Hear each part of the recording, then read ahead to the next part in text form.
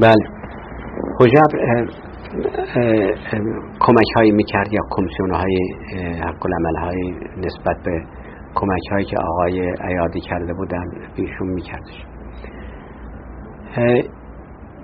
ایشون به تدریج از این رشته چوبداری خودش خارج میشه و شروع میکنه به خرید مستغلات و کارخونجات و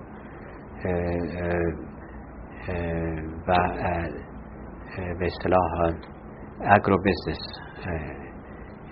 کشت و صنعت، شرکت های کشت و صنعت ایجاد کردن. صاحب شرکت های متعددی میشه و با یک مقدار اسست دارایی بسیار بسیار هنگفت. و مسئله این بود که این پول ها از کجا اومده به این مقدار. یک عده فکر میکردن که حتی شاه همون سوال کرد، فکر میکرد که ایشون فرانتیست، جبهه است از بهایی ها، که بهایی ها پول های خودشونو که ثروتمند هم هستن تعداد زیاده میدن به ایشون سرمایه گذاری بکنه. ولی اون موقع ما رفتیم و در بانک مرکزی مطالعاتی که کردیم معلوم شد نه، بیشتر این پول خودش با مقدار پولی شروع کرده ولی بعداً میره از بانک ها قرض میکنه و با پول بانک ها از این دست شروع کرده این کارخونه رو خریدن، اون زمین خریدن، قیمتش بالا رفته، مقداری فروخته استفاده کرده و مرتباً به این اونو پول میده و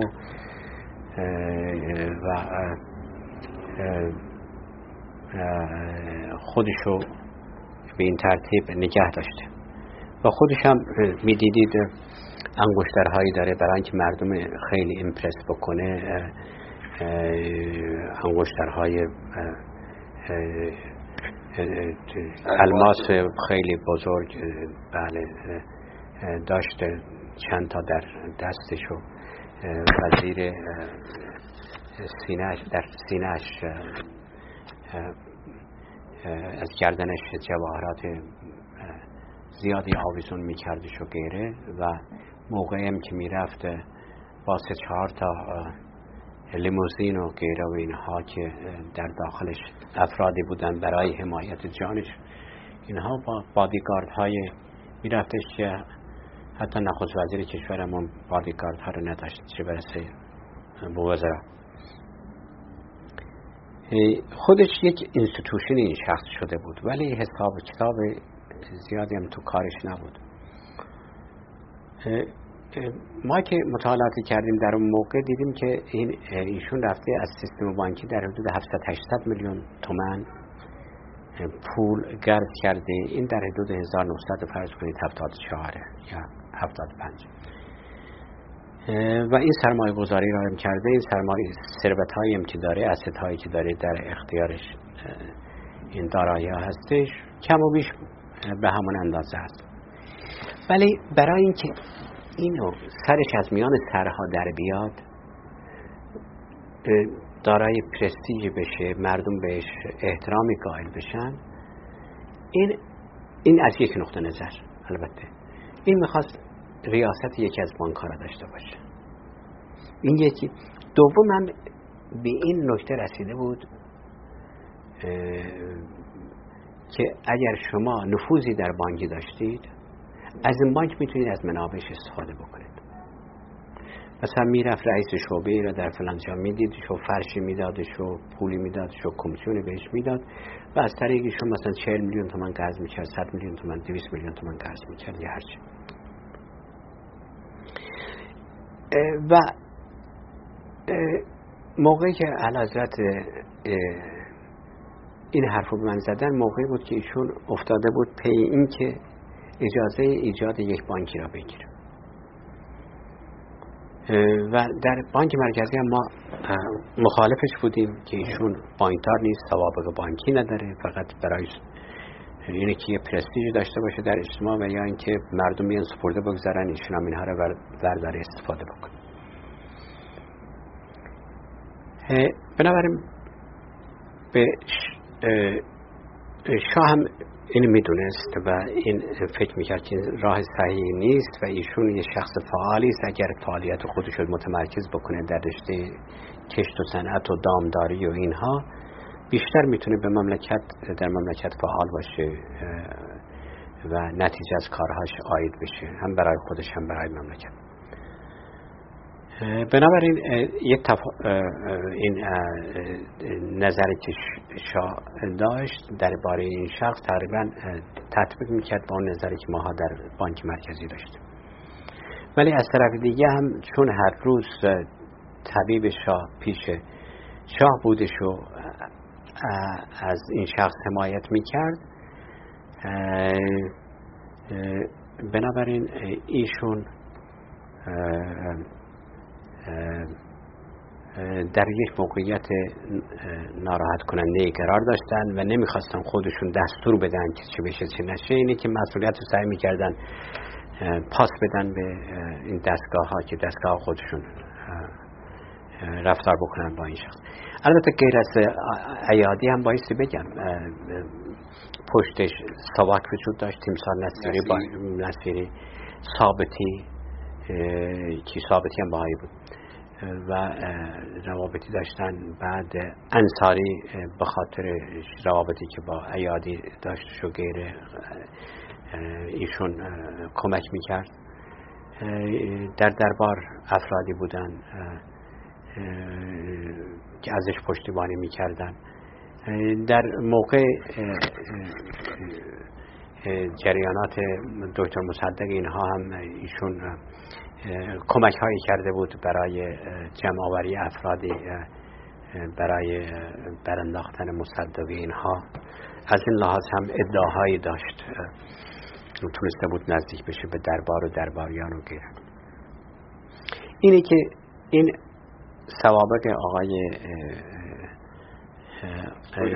هوشبری یزدانی. ولی گرفتاری هایی که ما با ایشون داشتیم، ایشون وقتی که دید نمیتونه از بانک مرکزی اجازه بانکی را بگیره، اومد شروع کرد به خریدن سهام بانک اصناف. اون بانک دیگری که در اول گفتم که ما 2 تا بانک مرکزی گرفته بود که اینها در حال توقف بودن، یکی بانک اصناف یکی بانک بیمه بازرگانان. بله. به این ترتیب ایشون شروع کرد در بازار قیمت سهام این بانک افتاده بود از 1 تومن فرض کنید 4 ریال 5 ریال، اینها رو جمع آوری کردن. ولی بیشتر سهام در دست افرادی بود مانند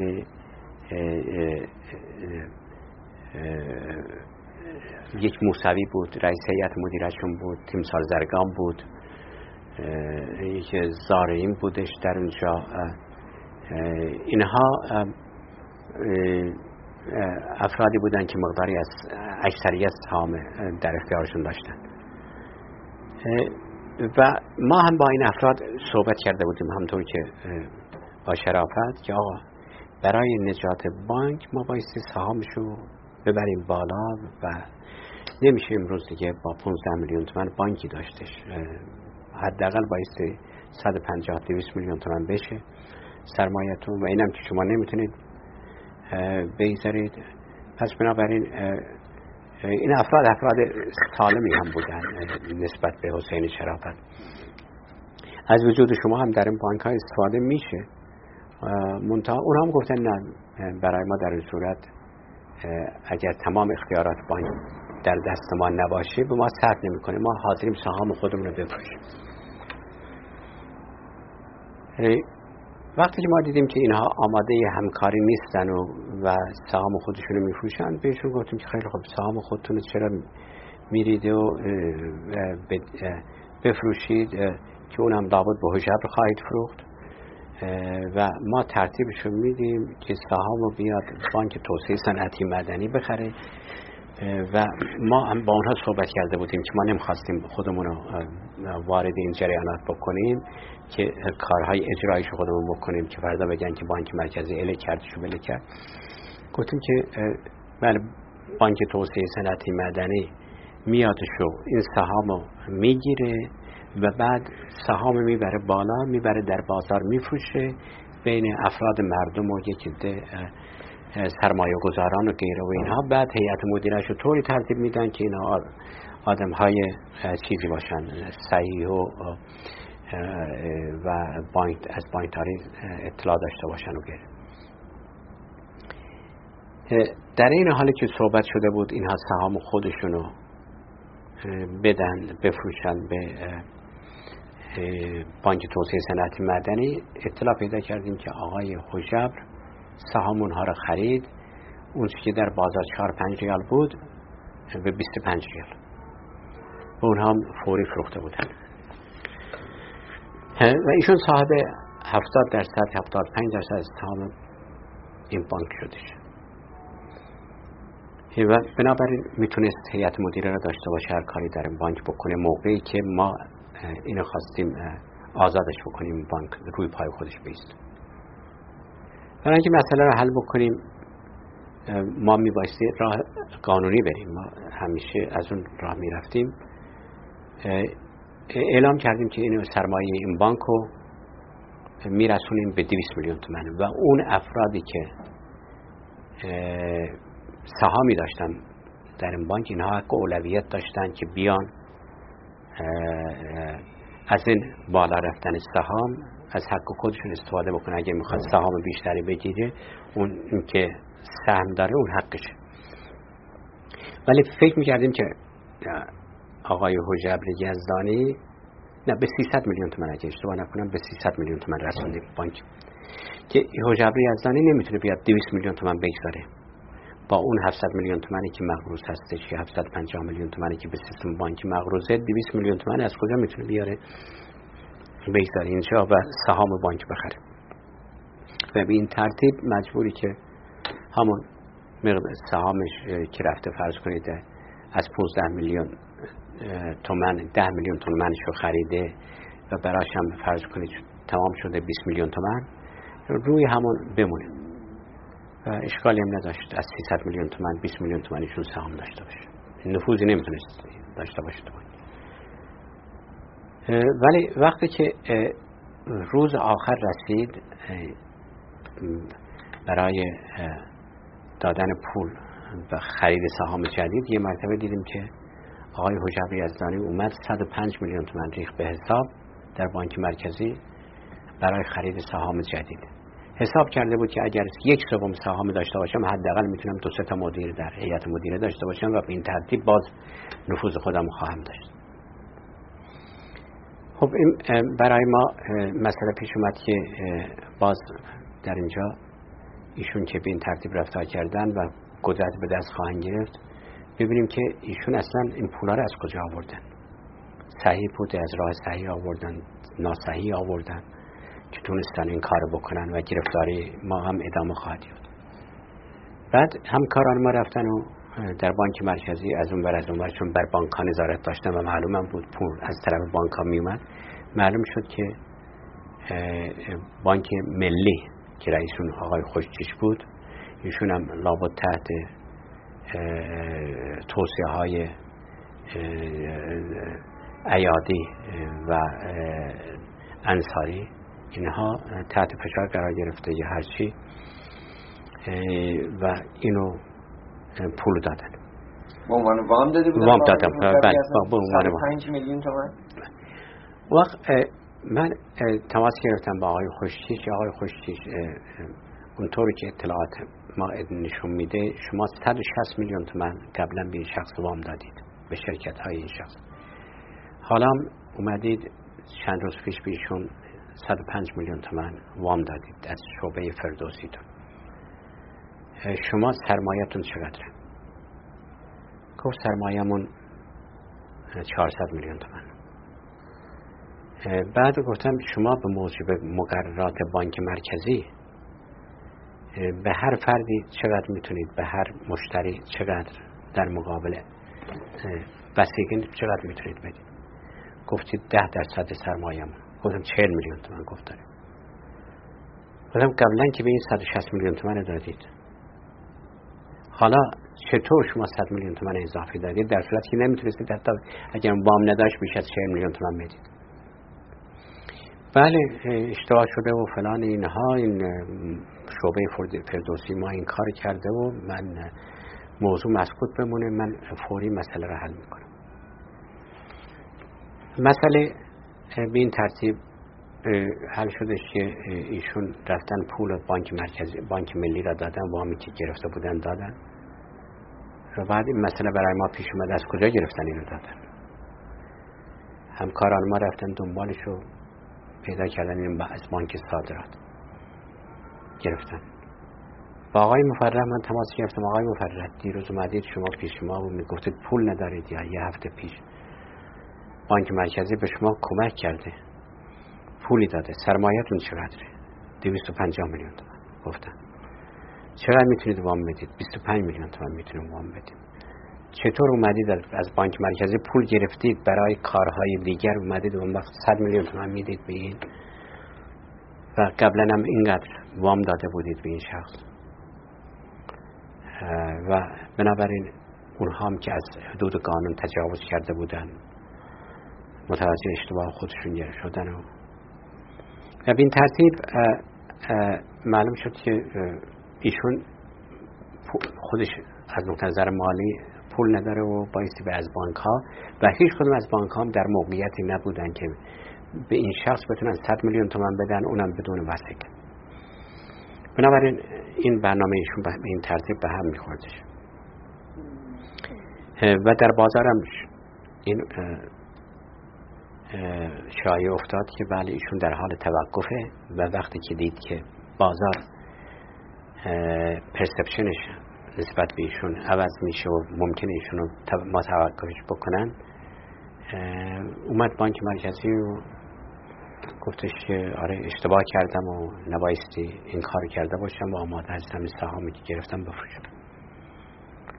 ما گفتم خیلی خوب برید، ما که خریدار نیستیم، آقای خردجو خریدار هستش، ایشون هم برنامه ما هم اینه و صلاح شما هم گفتیم که کمک هایی بخواید به شما میشه، برید در رشته خودتون کشت صنعت و دامداری و غیره و فلان فعالیتتون بیشتر کنید. این ترتیب ایشون قرار شد که برند این سهام بفروشن و اون وقت قرار شد شبی عصری ساعت 6 در بانک ایران ژاپن این معامله انجام بشه. از اونجا در اونجا معاون خردجو هم رفته بود، ساعت 6:30 به من تلفن کرد به بانک مرکزی که این شخص نیومد و ما پیغام فرستاده که آماده نیست. آقای انصاری گفته که این کار نکنید. وزیر ایشون وزیر دارایی بود. خلاصه حرف شد بین ما و آقای انصاری، تلفن کردیم که شما به چه دلیلی جلو اینو گرفتید؟ ایشون گفتن آره من به خاطر شخص شما این کار کردم که ما از شاهنشاه نظرشون رو بخواهیم اینطور سهام ایشون نفروشن و ببینیم شاهنشاه چه نظر میدن در این باره. در صورتی هدف ایشون این بود که و یا ایاده بیشون متوسل شده بود که ایشون بتونن ترتیب بدن که ایشون بانک داشته باشن.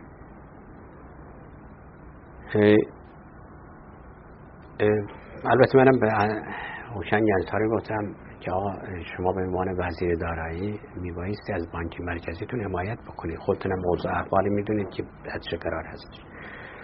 اون وقت یک کاری که انجام شده در حال اتمام هم هستش و جلو یک گرفتاری بعدی میخواد گرفته بشه، به این ترتیب شما از پشت خنجر میزنید. بعد 2 روز گذشت، از قرار معلوم حجب پسرش رو فرستاده بود با یک توصیه هایی از طرف والا حضرت اشرف پیش برادرش و همطور تمثال ایادی پسر رفته بود. ایشون برادری کیا؟ اشرف، والا حضرت اشرف برادرش شاهنشاه پیش شاه که ایشون در حجب یزدانی حجب پسرش فرستاده بود بره سوئیس بله پیش ایادی با یک پیغامی هم از طرف شاه دخت اشرف پهلوی به برادرش شاه که بله بانک مرکزی این کارهای ناصحیح داره انجام میده و از ایشون این سهام میگیره و فلان. بعد در این موقع 2 روز بعد یک تلگرافی رسید از تیمسار ایادی که کارهای ریاست دفتری شاه در مسافرت انجام میداد. همیشه ایشون تلگرافش این بود که اعلیحضرت همایونی فرمودن که شما سهام حجاب یزدانی را در بانک اصناف که میگیرید به چه مجوزی، چه حقی دارید این کار بکنید، توضیح دهید. وقتی که این تلگراف رسید البته همکاران من خیلی ناراحت شدن و فکر کردن روز آخر من در بانک، ولی چون جریان پشت برده را فقط من میدونستم، اون کلمه توضیح دهیدم نشون میداد که شاه تصمیمشو نگرفته و واگذار کرده به این که ما هم حرف خودمون بزنیم. اونها حرف خودشون زدن، بنابراین ما هم بدون که اصلا مراجعه بکنم به حرفایی که ایشون قبلا زده بودن ایشون گفتم جریان از این قرار هستش، چه اقداماتی ایشون کردن و چه اقداماتی ما هم کردیم و به این ترتیب به نظر ما میرسه که این سهام بانک بره بالا و بانک صحیح بشه، روی پای خودش با مدیریت صحیح قرار بگیره و غیره. و بعد اینو فرستادیم در 2 صفحه تلکسو به سوئیس و از تیمسار ایادی هم خواهش کردیم که عیناً از شرف عرض مبارک ملوکانه برسد بگذرد. و چون من میترسیدم که مبادا مطالبی از اینو در بیارم بگن و ایشون تمام فکت‌ها رو ندونن. بعد روز بعدش تلگراف پاسخ این تلکس رسید، طبق مقررات و مطابق مصلحت رفتار کنید. بنابراین به این ترتیب ما هم نوشته بودیم که ما مصلحت اینطور تشخیص میدیم. اون وقت خیلی انصاری هم ناراحت شده بود، محاذا میگفتش که آره دیدید به صلاح شما بود که بالاخره نظر شاه هم برسته و فلان. ما تونستیم جلو ایشونو از دست پیدا کردن، دست انداختن به یک بانکی که متوقف شده بود بگیریم در اون موقع و یواش یواش هم طلبهای بانک ها را سعی کردیم که اینها را وصول بکنن، به حد معقولی برسه. 700 میلیون تومان 750 میلیون تومان بیشون داده بودن. حالا از این مرحله میریم به یک مرحله دیگر که 3 سال بعد از این جریانات. من رفتم این دفعه در وزارت دارایی، اقتصاد دارایی هستم. یه مرتبه نگاه میکنیم میبینیم که همین آقای حجاب یزدانی دست انداخته و کنترل ایجاد کرده در حدود 7-8 تا بانک که من جمله بزرگترین بانک خصوصی، بانک صادرات و واردات، که استی داره در حدود 350 میلیارد تومان.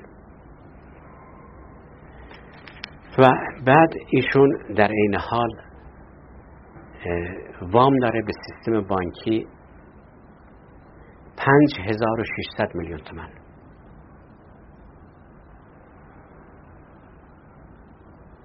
یعنی 5 میلیارد و 600 میلیون تومان معادل 800 میلیون دلار یا 750 میلیون دلار ایشون وام داره به سیستم بانکی کشور و مرتب از این سیستم بانکی پولها رو میکشه بیرون. و خب این پول هایی که میره به ایشون، از طرف دیگه اونهایی که فعالیت های کوچیکی دارن به اونها نمیرسید دیگه. اعتبارات توسعه اعتبارات بایستی به همه، بین همه پخش بشه از طرف بانک ها. ولی به این ترتیب با ایجاد نفوذ ایشون تونسته بودن این پول ها رو بکشن. البته در اینجا همون افرادی که قبلا از کردم نفوذ هایی که ایشون داشتن از اون طریق تونسته بودن این پول ها رو بکشند از سیستم بانکی بیرون. و خب این داشت برای ما یک نگرانی بزرگی به وجود می آورد. خیلی خوب، این حالا اومده این پول ها را گرفته و بزرگترین وام گیرنده در ایران هست. این پول ها به کجا رفته؟ اگر این فردا متوقف بشه، عکس العملش در اقتصاد کشور چه خواهد شد؟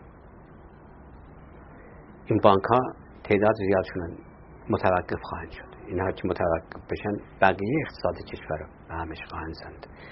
اصلا اطمینان به سیستم بانکی از بین خواهد رفت و یا باعث تمام این ضررهای این شخص باعث دولت جبران بکنه.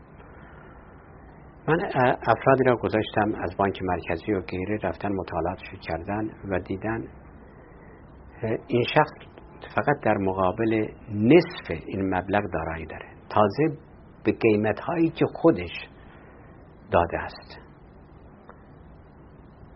بقیه کجا رفته معلوم نیست.